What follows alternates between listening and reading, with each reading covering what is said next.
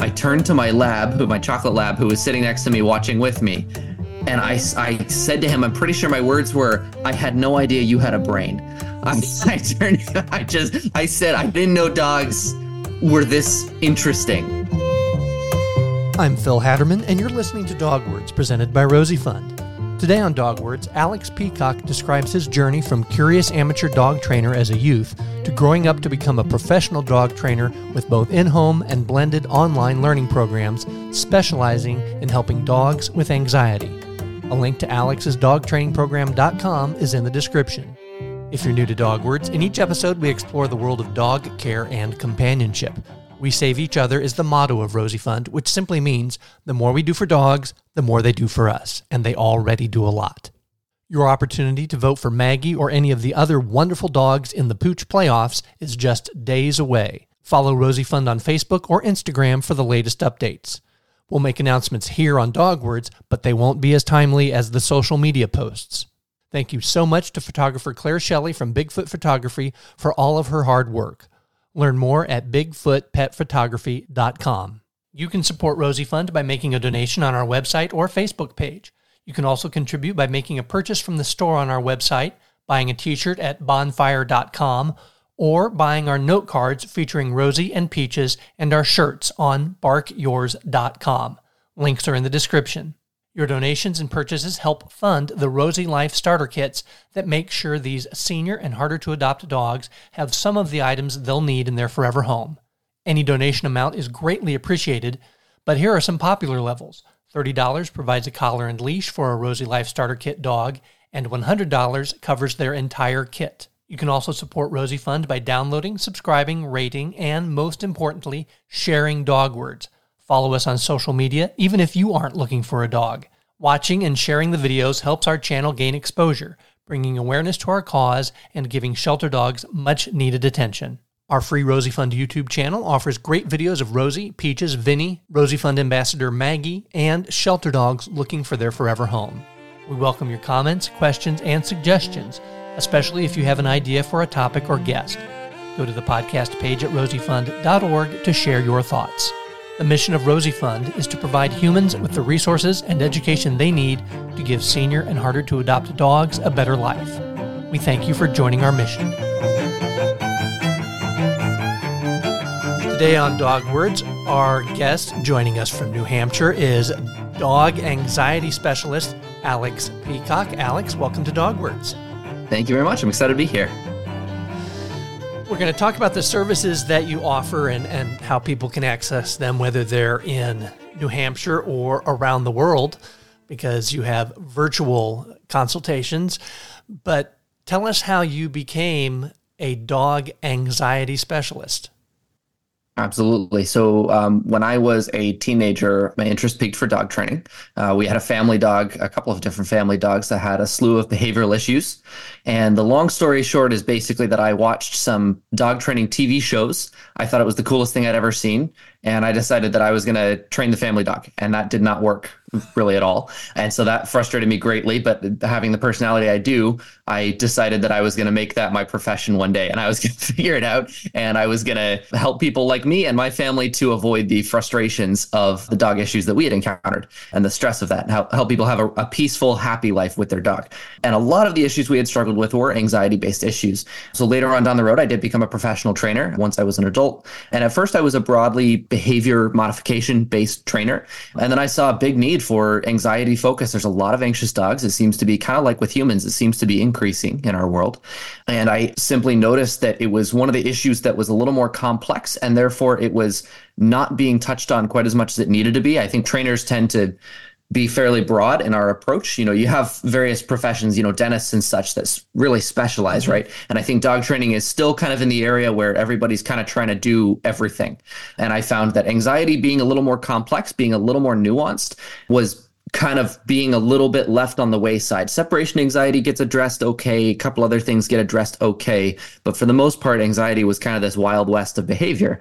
And you would never go through that sort of treatment strategy with a human, even beyond your example of dentistry, but even behavioral issues or sort of psychological or psychiatric issues that someone might be having. they're going to want someone who focuses on what their needs are and not just a generalist. Right, exactly. When you have something going on, even mental health wise, you tend to look for a specialist, right? And that's usually the best way to go. Someone who really knows that particular thing. Is this and so depression? Is this addiction recovery? It's like, yeah, it depends on yeah, what your exactly. need is. Exactly. That's spot on. And so I noticed that one of the things I had been doing is I'd done a few like board and train style things. I was doing a lot of private in-home training. And what I found was that none of them were as effective as they needed to be. I found that I was able to solve the dog's anxiety issues. For example, a dog would come stay with me for a month or whatever.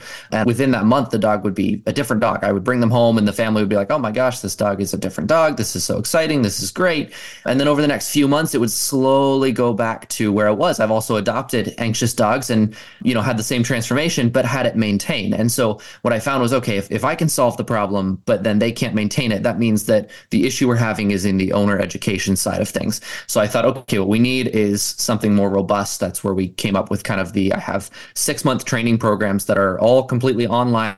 So you can get access to me virtually one-to-one, as well as a ton of pre-recorded, downloadable lessons that are a little more succinct than just me talking to you face-to-face that you get to keep forever. And so it's basically just a very robust, I've got multiple tiers of training programs, and it's very, very robust in order to really take you from A to Z of anxiety and really solve those issues. So that's kind of how I got into it. I saw that the current methods were not working as well as they could be. I also developed more specific techniques. I've got a lot of kind of themes that go throughout my program. So not only do we have very specific techniques and themes for working on anxiety that I think help people really understand it, but also we made it really accessible through very comprehensive, fairly long and virtual programs. I want to circle back to a point you made and bounce my amateur theory off the brain of the specialist. You said that dogs, like humans, seem to be having more anxiety issues than they used to.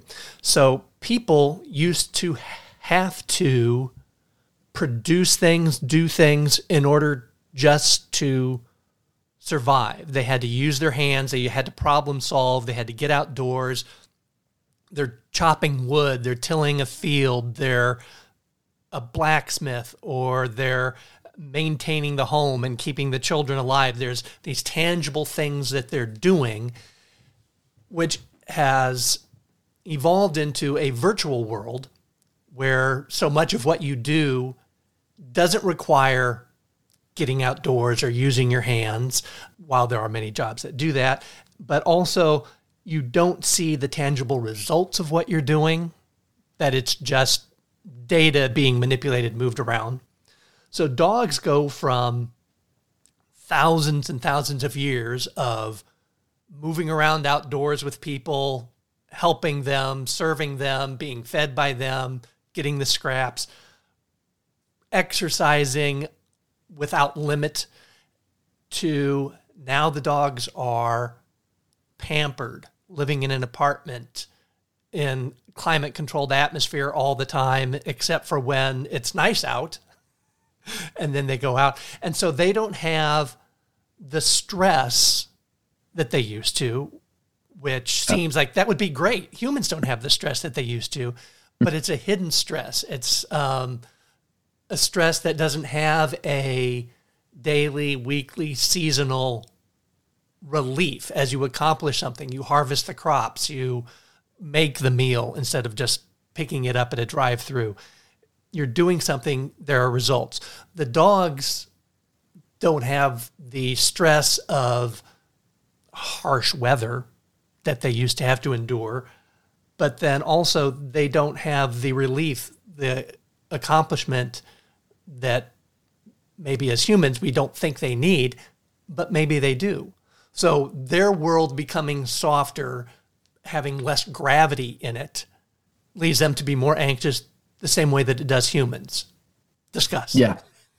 Yeah, no, I think that's very accurate. I've talked about this on a couple of different podcasts, actually. I was chatting with a dog breeder, Julie Swan, and we were talking about the same thing that she was talking about genetically, right? We're talking about, we have kind of created these incredible working machines, these incredible working companions, right? They're amazing at what they do. If you look at dogs that, still do the jobs that they were bred for today, I mean, they're incredible at what they do. And then all of a sudden, in the span of, what has it been? half a century, probably, that all of a sudden we say, okay, dogs don't really have jobs anymore. Your job is just to sit on the couch, look cute, and also don't bite anybody, don't bark at things, don't pee in the house, don't destroy my furniture, right? So they're not only are they not having jobs anymore, they're not allowed to express themselves in what we could maybe classify as many sort of natural inclinations of how I get frustration or energy out, right? And then on top of that, they don't have jobs, they don't have responsibilities, all they have is time to think and sit and stew.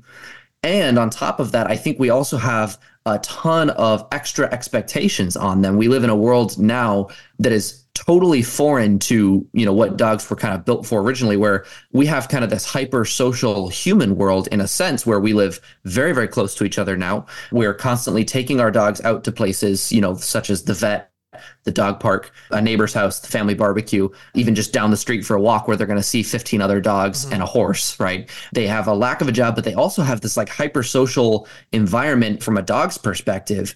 I think you combine those things and you get just this complete overwhelm. It's like I don't have anything to put my mind into, but I also have so much input coming in, and all that's expected of me is that I just kind of sit pretty and be really nice to everybody, right? and then especially if you think, the mind of a predator, right? Dogs are predators and they're really good at that. And then we expect them not to become predatorial towards cats when they have no job whatsoever, or we expect them not to get reactive towards cars when they have no job whatsoever, or we expect you them take to them not, on a walk, don't sniff anything, ignore the squirrel.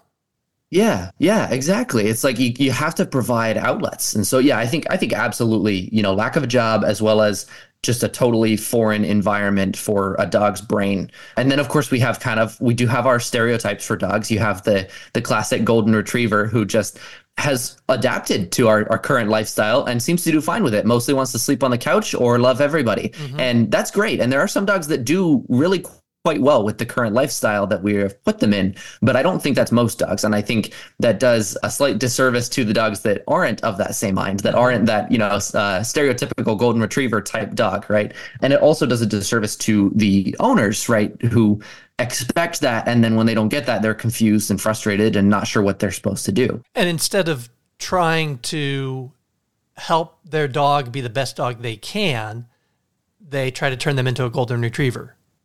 Exactly. Like the parent, It's like, why can't you be like that straight A student who is in every activity and on the honor roll and all that?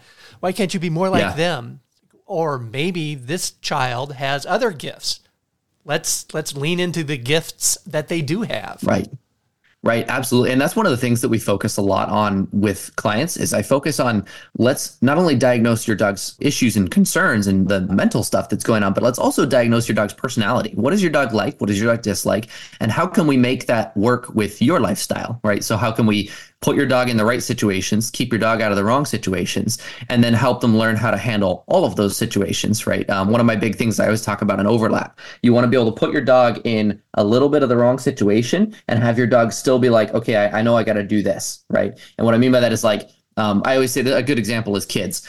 Obviously, we want to teach our kids not to mess with the dog while it's chewing on a bone, right? But we also want the dog, in case of emergencies, in case the kid does end up messing with the dog while it's chewing on a bone, we want the dog to have a little bit of overlap where it says, okay, well, I know I'm still not supposed to bite the kid, right? And so it's the same thing where I focus on that a lot. Let's diagnose your dog's personality and then their issues, and then let's focus on how we can A, solve the issues, but B, cater to your dog's personality in a way that also still works for your lifestyle. And I think for most cases, that works very well.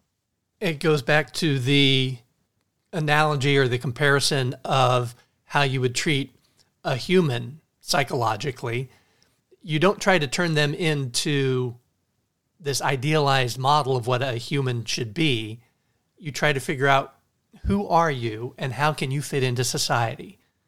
Right. Let's optimize you.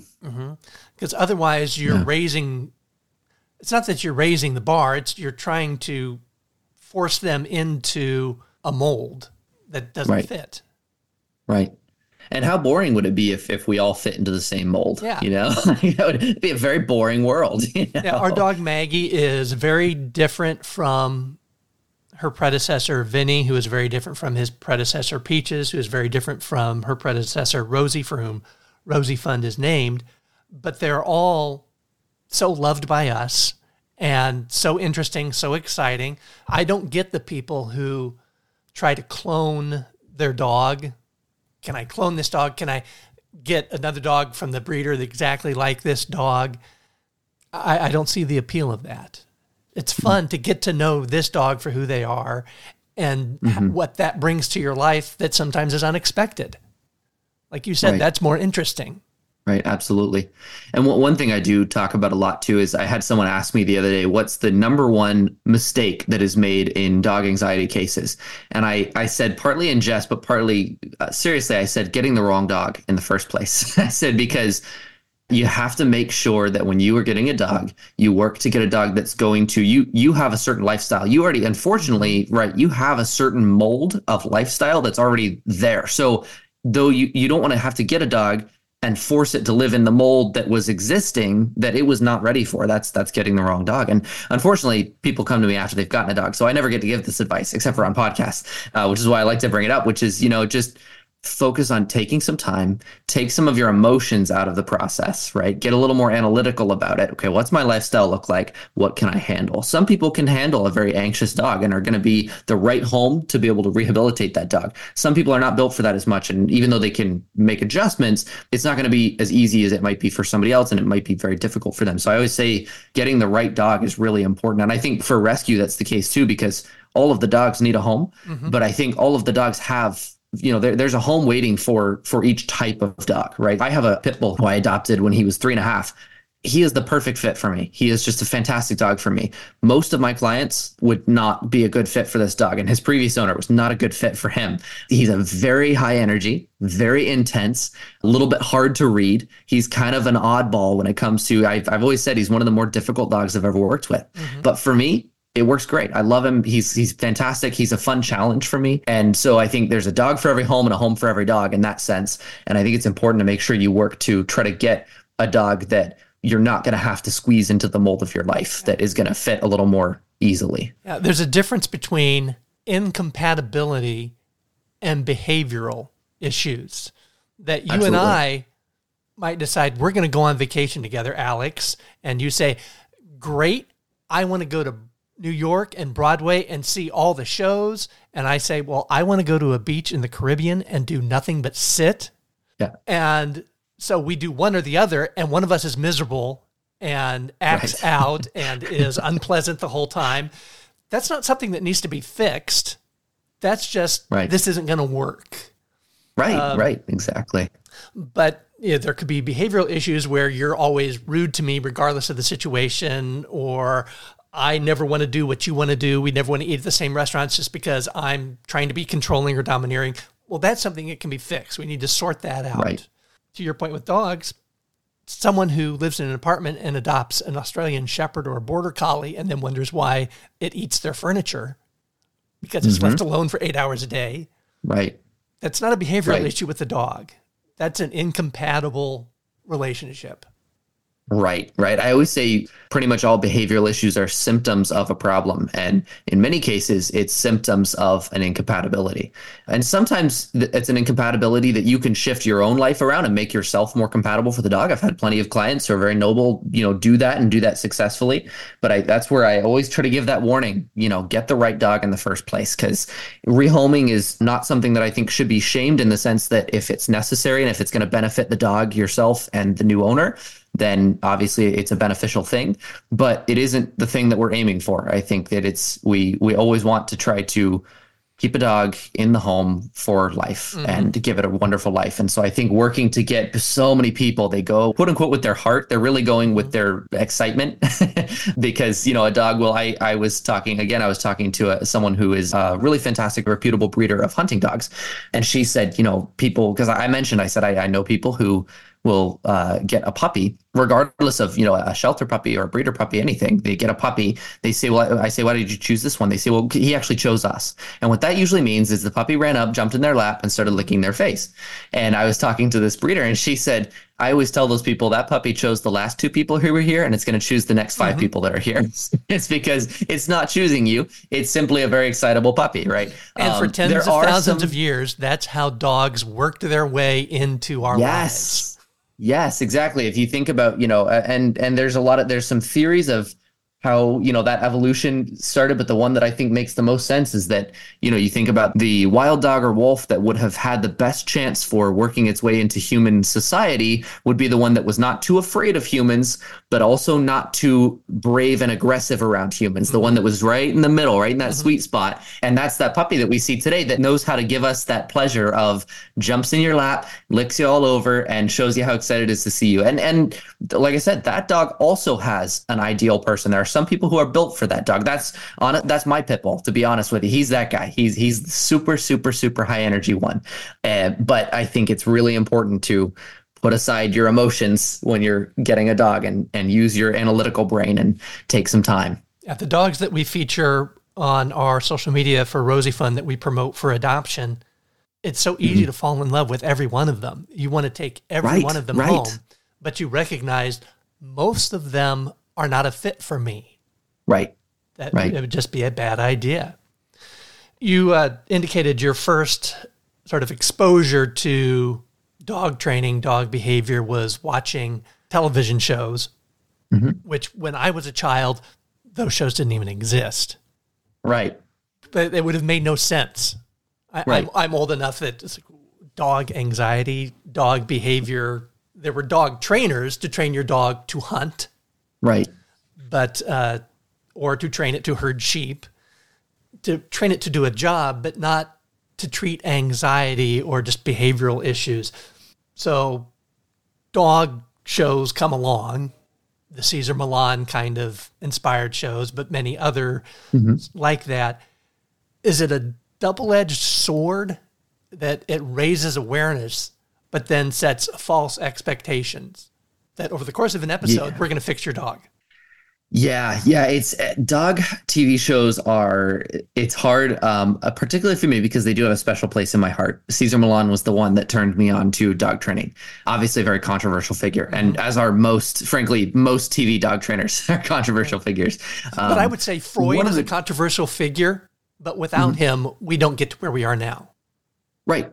That's exactly how I feel about it. I think when it comes to the TV shows, TV dog trainers, there are a few things that I think are good about it, a few things that I think are difficult. I think the good things are that it helps people. I think it puts them a little more in touch with their dog's issues. It helps them understand a little more for me, it opened my eyes to what was going on behind the dog's eyes. I legitimately, I kid you not, this is the moment. I was 14 years old. This was the moment that happened. I watched Cesar Millan work his magic.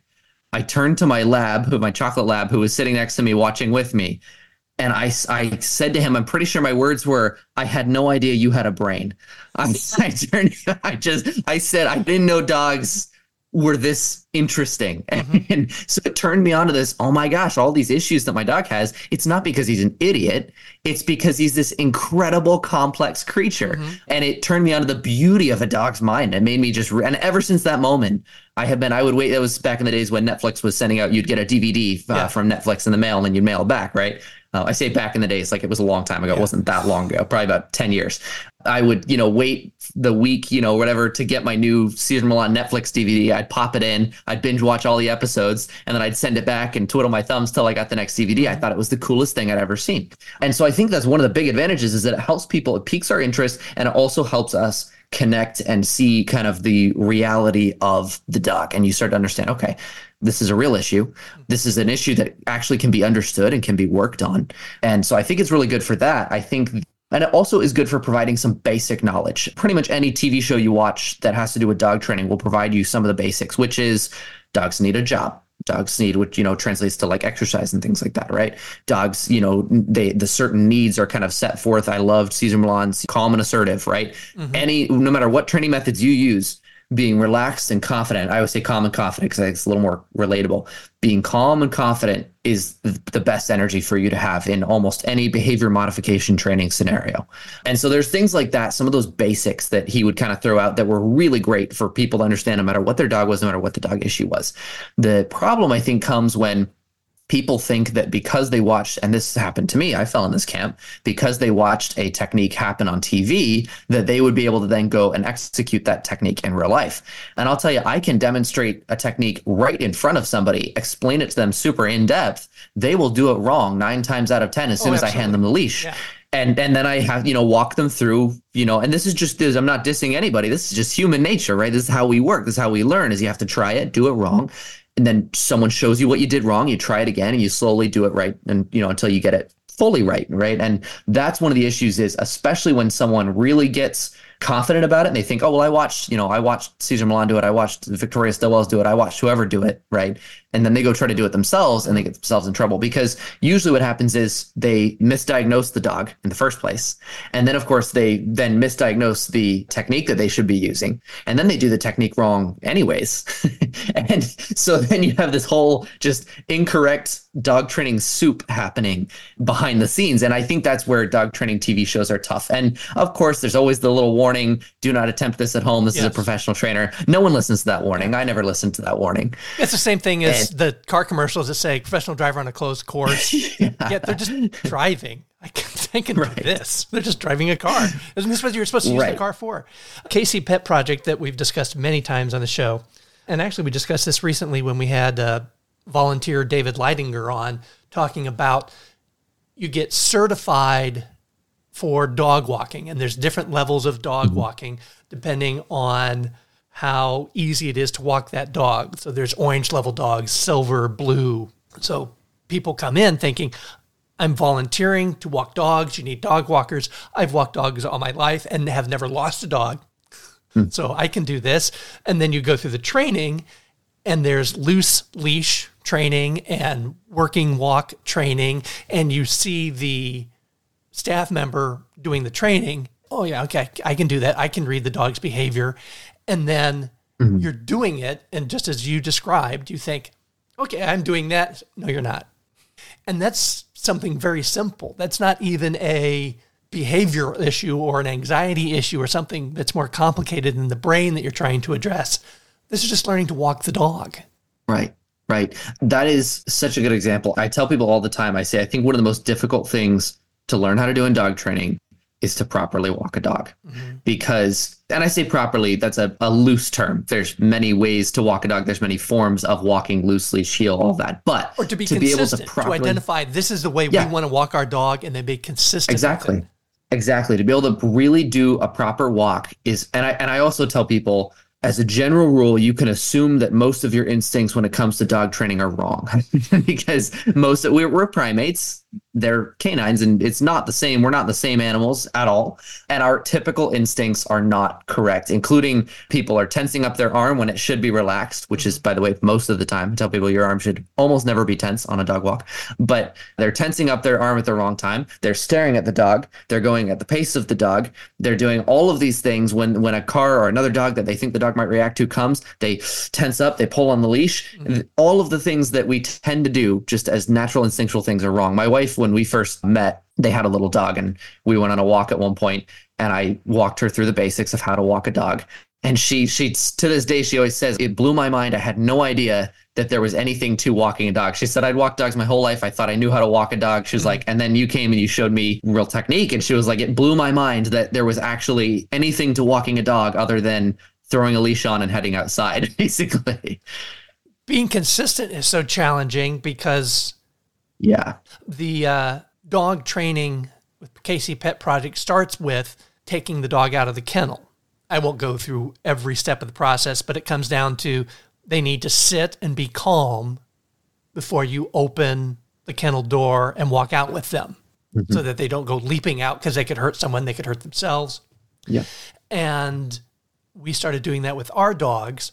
You get to the point where they do it pretty well, but they don't always do it. And you start to open the front door to go out, and they start to go out ahead of you. But there's no traffic. There's nothing at risk out there. Okay, well, let's just go. But that's not why you're practicing this. You need to be able to do it under these perfect circumstances so that when there is someone at the door unexpectedly, when you open it, the dog doesn't leap out or a car going by, so that you start your walk with a calm, relaxed dog. Right. And yes, they're going to be excited when to dart out the door because they're looking forward to the whole walk. They're looking forward to being outdoors. So they're going to be excited every time. So you can't just say, well, they're excited. Well, we'll let them go this time. We'll reward them being excited. You're doing them a favor by teaching them to be calm. And it's that consistency that is so hard. Well, this one time, let's just got to do it every time. Right. Absolutely. And I think too, being consistent with the rules, but also I think the way that you go about routines and things like that is huge. One of the things that I talk about a lot with anxious dogs is structure. And we talk about structure and boundaries is huge for particularly anxious dogs. And it's because I think I've kind of figured out, I've done a lot of thinking about this because I noticed first that it worked well for them. And then I was like, okay, well, why is that? Why is that? I like to get really deep with things, really figure out like what's the root of why this works so well. And one of the things I found is that when I was working with, especially the particularly anxious dogs, sometimes the most effective thing was actually what I call the background training, which is not actually working on the moments of anxiety, but working on their overall baseline levels of anxiety. And I found that when I was working with those really intense dogs, sometimes it was actually more the basics, the background stuff like proper exercise, like structure and boundaries, things like that, that actually made the biggest difference for them. And I think the reason kind of comes down to, it's kind of similar to the job thing. When you don't know what's expected of you, and when you don't know what the rules and boundaries are, when there's no limitations to anything, you don't know where the lines of safety are. You don't know what is expected.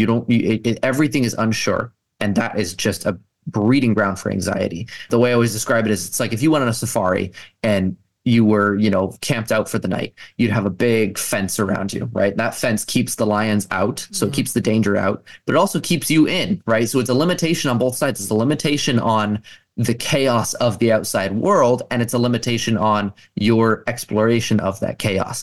I think that's a very philosophical way of explaining what happens in a dog's brain when you give them proper rules and boundaries, and especially, like you're saying, consistency. Is they know this is what's expected of me. These are the rules. This guy is in charge of things, so I can just relax and have fun. It's not about being a big bad alpha male. It's about being a guide and protector and leader that your dog can trust and follow and feel safe with, right? And so when you provide that, the dog's anxiety can ease, because anxiety is ultimately a survival thing. It's ultimately a fear response of there's unknown or there's possible danger, and I need to react to that. So when you say, hey, we're going to take away a lot of that unknown, we're going to give you a lot of structure, we're going to give you rules, we're going to give you boundaries, we're going to give you consistency, the dog can just breathe a sigh of relief and say, oh my gosh, this feels so much better. I demonstrate this with puppies particularly a lot. I'll have puppies that the puppy will just be running around crazy, and I'll say, let's do what I call the claiming exercise, which is basically I take a treat, I'll put that treat on the ground, and then I'll just tell the dog not to touch it. And I'll use physical, I'll kind of put out my hand to stop them if I need to. I'll give them the, little no or leave it or whatever. And basically it's just calm, confident. I just say, hey, this is my food. Don't touch it. Just like another dog might do, a patient mother might do with her puppy, right? And the puppy will, after a minute or so, 30 seconds, they'll get the message. They'll kind of give me this quizzical look like no one's ever done that to me before. And then almost every single time when it comes to the puppies, the younger ones, 2 to 4 months old, they'll either walk over to their bed, or they'll walk over to the owner's feet, or they'll just stay where they are, but they will lay down in one of those 3 places and take a nap. Yeah. And the owner will relax. They just relax. And the owner looks up at me, and every time they say the same thing, they say, A, they'll usually say, he never sleeps during the day. And B, what the heck kind of voodoo did you just do to my dog to make him Did you just drug my chill? dog? Yeah, and it's a minute, right? That exercise is so fast. It's 1 minute, and the dog is at first just running around like crazy. I put a treat down, it flies towards the treat, and then boom, it meets rules and boundaries from a calm, confident, stable source. And every time the puppy you can just see the wheels go, oh, okay, that's what I was looking for. I was looking for where are the boundaries, who's keeping us safe, who's watching out for us, what's expected of me. Now that I know that, I can finally relax. And it's an amazing difference. So I think that's huge for anxious dogs and all dogs, period. And people. Yeah. If you don't raise your children with any structure or boundary or discipline, don't be surprised if they act out at school or daycare, if they have 100%. behavioral issues, if they've never learned structure, boundary, discipline, you're doing them a disservice. And 100%. Social creatures like dogs are built to look for, we need to be able to fit into our social group. right? Humans, dogs, we need to be able to fit into our social group. And to do that, we need to know where the boundaries are. And I think, you see dogs act out, you see kids act out. And I think it's for the same reason. I think it's because they're looking, who's going to stop me and for what, right? And you'll see kids. Oh, go ahead. I was just going to say, I would word that differently. I wouldn't need, okay. I wouldn't say they need to know where the boundaries are.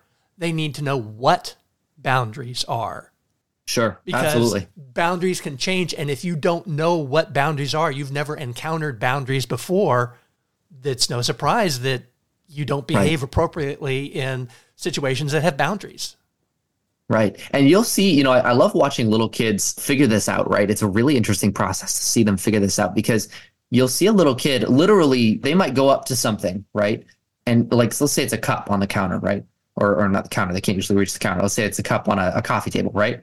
And they might go up to that cup and you'll see sometimes a little kid will grab a cup, they'll go to drop it on the floor and they'll look at you and they'll watch you as they do it because they're waiting to see at what point do you stop me? How much is too much, right? What are the limits here? What can I do? What can I not do? And just like you're saying, what are boundaries? What is this thing? What's expected of me? Because if, we don't learn those things early on, then we go off into our lives. And if we haven't been taught boundaries, then we go off into our lives and we can't fit into society. And dogs are the same way, where they need to be able to fit into, first of all, you and your home and family, right? But also broader society. When they meet other dogs, meet other people, they need to know what's expected. And so I think absolutely it's a disservice not to teach proper rules and boundaries and do it very consistently. And that's a huge thing. People tell me this, it cracks me up. They say, oh, my dog knows not to jump up on the counter, but he does it anyways. And I say, well, no, it doesn't sound like he does know how to jump up. It sounds like he knows that he can jump up on the counter. I don't think you know what no means. Right. K-N-O-W or N-O. Right. I think your dog knows that you might occasionally discipline him for that. But your dog knows that it can get up on the counter. And people say this too. They say, oh, my dog thinks he's the boss. I say, no. In the dog world, you're either the boss or you're not. There is no think. Your dog knows he's the boss because if he does things and gets away with them, he's the boss. Yeah. Right? It's not a rotating thing where we post it in the break room. And it's not like he's got some sort of weird. Right. And it's not like he's got some sort of weird complex like, oh, yeah, I'm in charge. But in reality, he's not. It's like, no, dogs just recognize, I'm in charge or I'm not. Right. The Chihuahua will be like, hey, this is my house. Welcome. Right. And the human's like, oh, he thinks he's in charge. And the dog's like, it's cute. Thinks that this is a complex. But no, I'm actually the one in charge here. Thank you. Right. It's like. Now, our Peaches was so well behaved everywhere. At home, like we were the boss. And when we would go to Bar K, which is a huge dog park in Kansas City. Regular listeners will be familiar with it because we've had multiple discussions about it, but it has restaurant and bars and a couple acres of play area and some closed-in play areas. But when we would go, she was very independent. So she wouldn't hang out with us. Once we were in, she'd just go either walking off or wandering off by herself. And if she saw something that interested her, she would run. But she would look for who's in charge. Is there a dog in charge? Is there a person in charge? There are dog tenders at Bar K that wear uniforms. They have a vest or a jacket that identify them. Mm-hmm. And there are regular ones that she would get to know. And she would break up dogs that were roughhousing if there was no one in charge. But if there was a dog tender there, she would leave it to them. And sometimes she would even go get them. Yeah. We weren't in charge because we would just go off and say, okay, we're going to go get a sandwich or a soda. Right. But it was exactly what you were describing. Either she was in charge or she wasn't. And if we were around, we were in charge. If we were around, she would look to see who is. And if no one was, it was her. Right. Exactly. That's exactly it. They're super smart. They'll figure it out. And people who say, well, I don't know how to be disciplined, or that's so hard to be consistent or to be calm and confident. I think of so many episodes of Cesar Millan where the person would be tense on the leash. They're not calm and assertive. They're not relaxed. Mm-hmm. And he would point out to them, you're an emergency room nurse. Right. And you're telling me you don't know how to be calm and confident. Right. Every shift, every day, you are calm and confident. Otherwise, that emergency room is going to be a madhouse. this is what you do. Or they're an executive, a manager, a school teacher. They're people who could not do their jobs if they weren't capable of being calm and assertive, calm and confident. You need to be able to do that with your dog. Right, absolutely. And I ask people that all the time. I say, hey, what makes you confident in other aspects of your life? That, what are times that you feel confident? And sometimes I have had people answer me, I don't think I'm ever confident. And then that's a different case. We say, okay, well, let's help you gain some confidence. And what I love about those cases is that their dog training experience is the first time in their life that they can really say that they've gained confidence. And that to me is also a beautiful thing. I say, I tell people, don't shy away. Just because you don't think you can be confident, don't shy away from it, because maybe this is the way that you gain confidence, right? Maybe this is a place where you can, and more often than not, people have more confidence than they think they do. But I think that dog training has been one of the biggest methods of personal growth. I've gained a lot in the way of patience, in the way of confidence, in the way of communication skills, in the way of all sorts of things, right? Through my dog training experience, and continue to do so. And so I think take it as a learning experience where if you don't think you are a confident person, maybe your dog is a great way for you to learn that. And I get this too, a lot of times people will say, my dog is anxious, but so am I. And so what am I supposed to do about that, right? Because I feel like I can't be that source for my dog. And I usually say a few things. One of them is that I have noticed that as long as you're able to project confidence in the dog realm of things, you can be a typically anxious person, have an overall anxious lifestyle. But as long as you're confident towards your dog, usually that works out fine. But the other thing I say is this might be a great opportunity for you to start to understand more about your own anxiety. And in service to your dog, you may be able to start to help yourself also become more. To me, I think there is no better way than helping somebody else through their issue to learn about your own issue. And so I think that can be a beautiful thing as well, to see someone go, I'm learning about my dog, and it makes a lot of sense why I feel the way I do, right? It's like, and I'm not saying that you're a dog. I'm not saying you think like a dog or anything like that. And my wife was a very anxious person by nature. And when we first got married, she was very, very, very anxious. And I would bring in dog training, lessons and theories to our conversations. How'd she do with the treat? That really did not, that did not make her happy. Did she take a nap when you put the treat down on the floor? Yeah. No, I never tried that one. Luckily, I don't know if I'd be here today if I had. I would mention something. I'd say, it's kind of like when I'm working with these dogs, and she would go, I'm not a dog. And now what's funny is she recognizes the more she's learned about dog psychology, she's like, I have to admit, I'm more like a dog than I thought I was. She's like, I always say, dog psychology is kind of, in many ways, a simpler version of our own, where we're a little bit more complex in the way that we think. Our traumas and things can be a little more complex, but ultimately the same types of needing responsibility, needing boundaries, all of those types of things are important for both species and can help both of our mental health. It goes right back to the motto of Rosie Fund, which is we save each other. Yeah. You focus on, what am I doing for my dog? What can I do to make their life better? And eventually you realize they were doing even more for me than what I was doing for them. Right.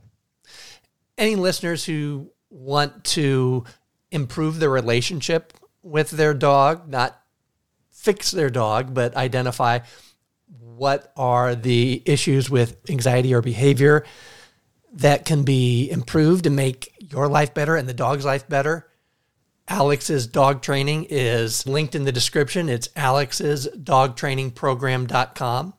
And if you're in New Hampshire, that would be awesome because you could do this face-to-face. But just listening to our discussion, I think you recognize Alex obviously is very good doing things virtually. So virtual dog training, address your dog's needs.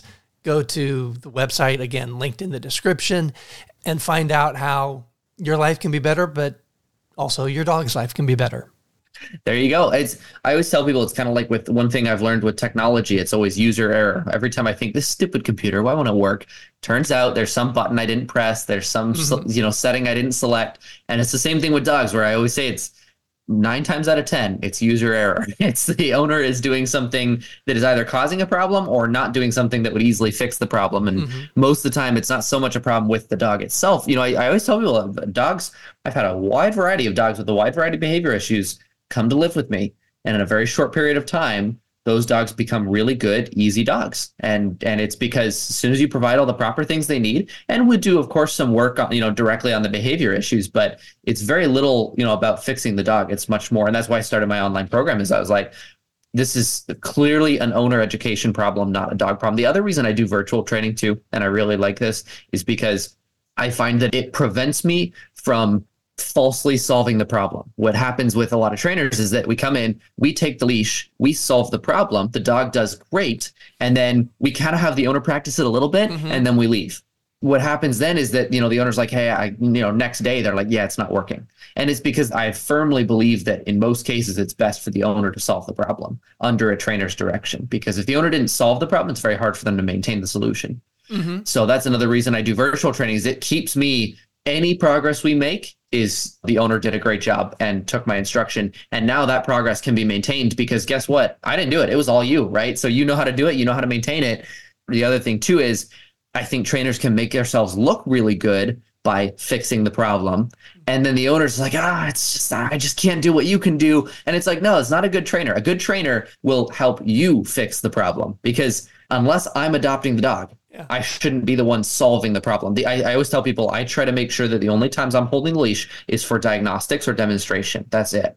I'm either figuring out what's wrong with the dog and what we can do about it, or I'm showing you how to implement that. Besides that, leash goes back to you, and I'm not touching the dog after that if I can help it, because I want you to be the one solving the problem. It'd be like that creates a better bond. Yeah, it'd be like if a golf coach took the 7-iron and said, here's how you hit a nice high draw.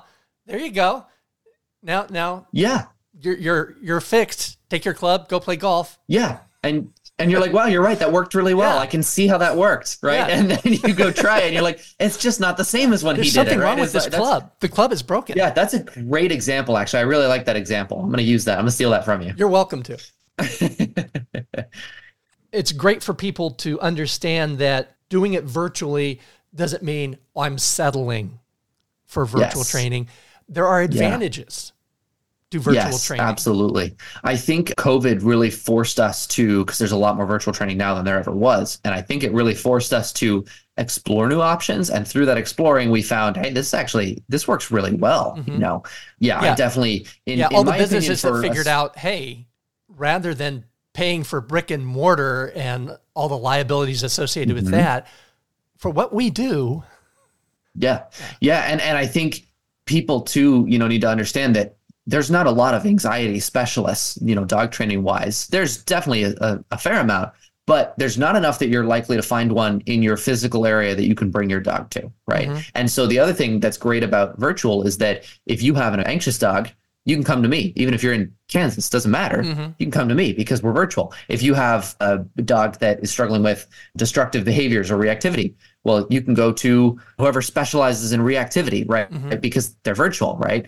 You can go to the people who you need to go to because they're accessible wherever you are. And that just wasn't the case before. And I think also it's opening up the world. I really think that the future of dog training is going to be in specializing. I think we're going to start to see, like I said, dog training is, like you were talking about, dog training is a fairly new industry as far as this style of, behavior modification type stuff. We've always been training dogs to do jobs, but as far as just training them to behave, it's a pretty new industry compared to most industries.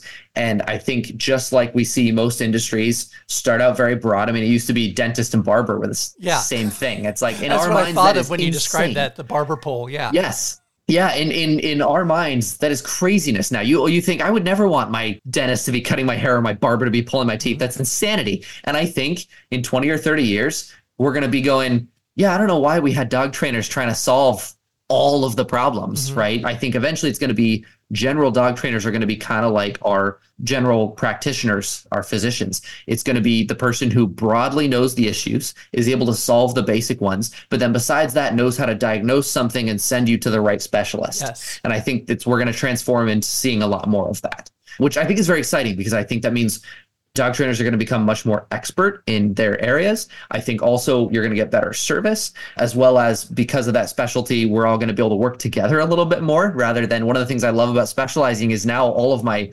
competitors have become my colleagues. I can say, hey, you do everything else. I just do the anxiety. So send your anxiety cases to me, which by the way, most of them don't want to deal with anyways. I've had multiple conversations with trainers say, thank goodness, because I don't really like those cases. So I say, cool, I'll send you my aggression cases. You send me your anxiety cases. They sounds good. And it's an efficiency. It's kind of like I can do some home repairs, but it's going to take me longer and I'm not going to do it as well. Yeah. But if I can pay someone who this is what they do every day, it's worth it to do it faster and get it done right. Same thing with whether it's anxiety or aggression. It's like the people who deal with aggression all the time, they're going to be better at it. They're going to help you move through the process. They're going to identify the problem faster, just like you are with anxiety. They can do more clients if they give you the anxiety issues, and you can do more anxiety clients if you're not spending time trying to figure out the aggression issue. Exactly. Yeah, I think it's going to be a good thing. And we're starting to see that. We're definitely starting to see more specialties. We can work together. We can share notes. We can send each other clients. I think the end result is going to be much better results for dog owners than we've ever seen. Oh, yeah, because it's going to normalize it to the point where people are going to then seek out the specialized treatment instead of just thinking, I need something for my dog, so I'm going to go to the first thing that comes up in my Google search. Right, exactly. They're going to look for their vet to refer them to the right specialist for behavior, just the way the vet refers them to the right specialist for oncology or orthopedics or whatever the need is. Right. And it's interesting too, because I used to think, just as a basic behavior modification trainer, and I'm good at what I do, even just with broad behavior modification, I have a wide range of knowledge. But what's interesting is the more I've dug into specifically anxiety, the more I realized I probably don't know about the other behaviors that I've been treating for my career. Right. And I think, wow, it's so interesting. The more I dig into this, the more there is. And I think it's a good thing I'm specializing, because I'm probably not as good as I think I am at solving all these other problems. I'm probably not as nuanced as I think I am. I've gotten to the point where the more podcasts I do, the more articles I do, the more people I work with, I've started to write down all these notes of, I'm looking at my phone, I have all these notes of various bullet points that I've learned over time. And I think the more you focus on one particular issue, the more you learn about it, the more incredibly deep your expertise gets. And so the better off that's going to be for the end user. Yeah. The HVAC technician who comes to service my furnace is probably going to call an electrician to his house sooner than I would, because he's going to recognize I would be in over my head. Whereas I would be naively thinking, I can figure this out. He knows what he doesn't know because he's closer to it. Right. I understand electricity better, and I know that's dangerous. I'm not going to touch that because I'm an HVAC technician. Yeah, I think it's a really good analogy. That's a very good point. Well, thank you again, and I look forward to you coming back, but thank you so much for being on Dogwords today. Absolutely. Thanks so much for having me. I'm Phil Hatterman, and you've been listening to Dogwords, presented by Rosie Fund. Thank you again to Alex Peacock for joining us today. A link to alexsdogtrainingprogram.com is in the description. Don't forget to stay up to date on the Pooch Playoffs on our Facebook and Instagram pages, and to check out Claire Shelley at BigfootPetPhotography.com. A big thank you to alternative string duo The Wires, featuring cellist Sasha Groshong and violinist Laurel Morgan Parks, for playing the wonderful music you've heard on today's and previous episodes of Dogwords. Supporting The Wires supports our mission. Learn more about The Wires, including their concert schedule, at thewires.info, and download their music on iTunes. Check out fiddlelife.com and learn to play fiddle and cello fiddle online from Laurel and Sasha, even if you've never played before. Go to rosiefund.org to shop and get links to our social media. As always, please download, follow, rate, and share Dogwords. This helps us with sponsorships, then Rosie Fund can help more dogs. Send us your comments, questions, and suggestions via the contact form at rosiefund.org, and let us know if you would like to be a sponsor or a guest of the Dogwords podcast. Thank you for listening to Dogwords, and remember, we save each other.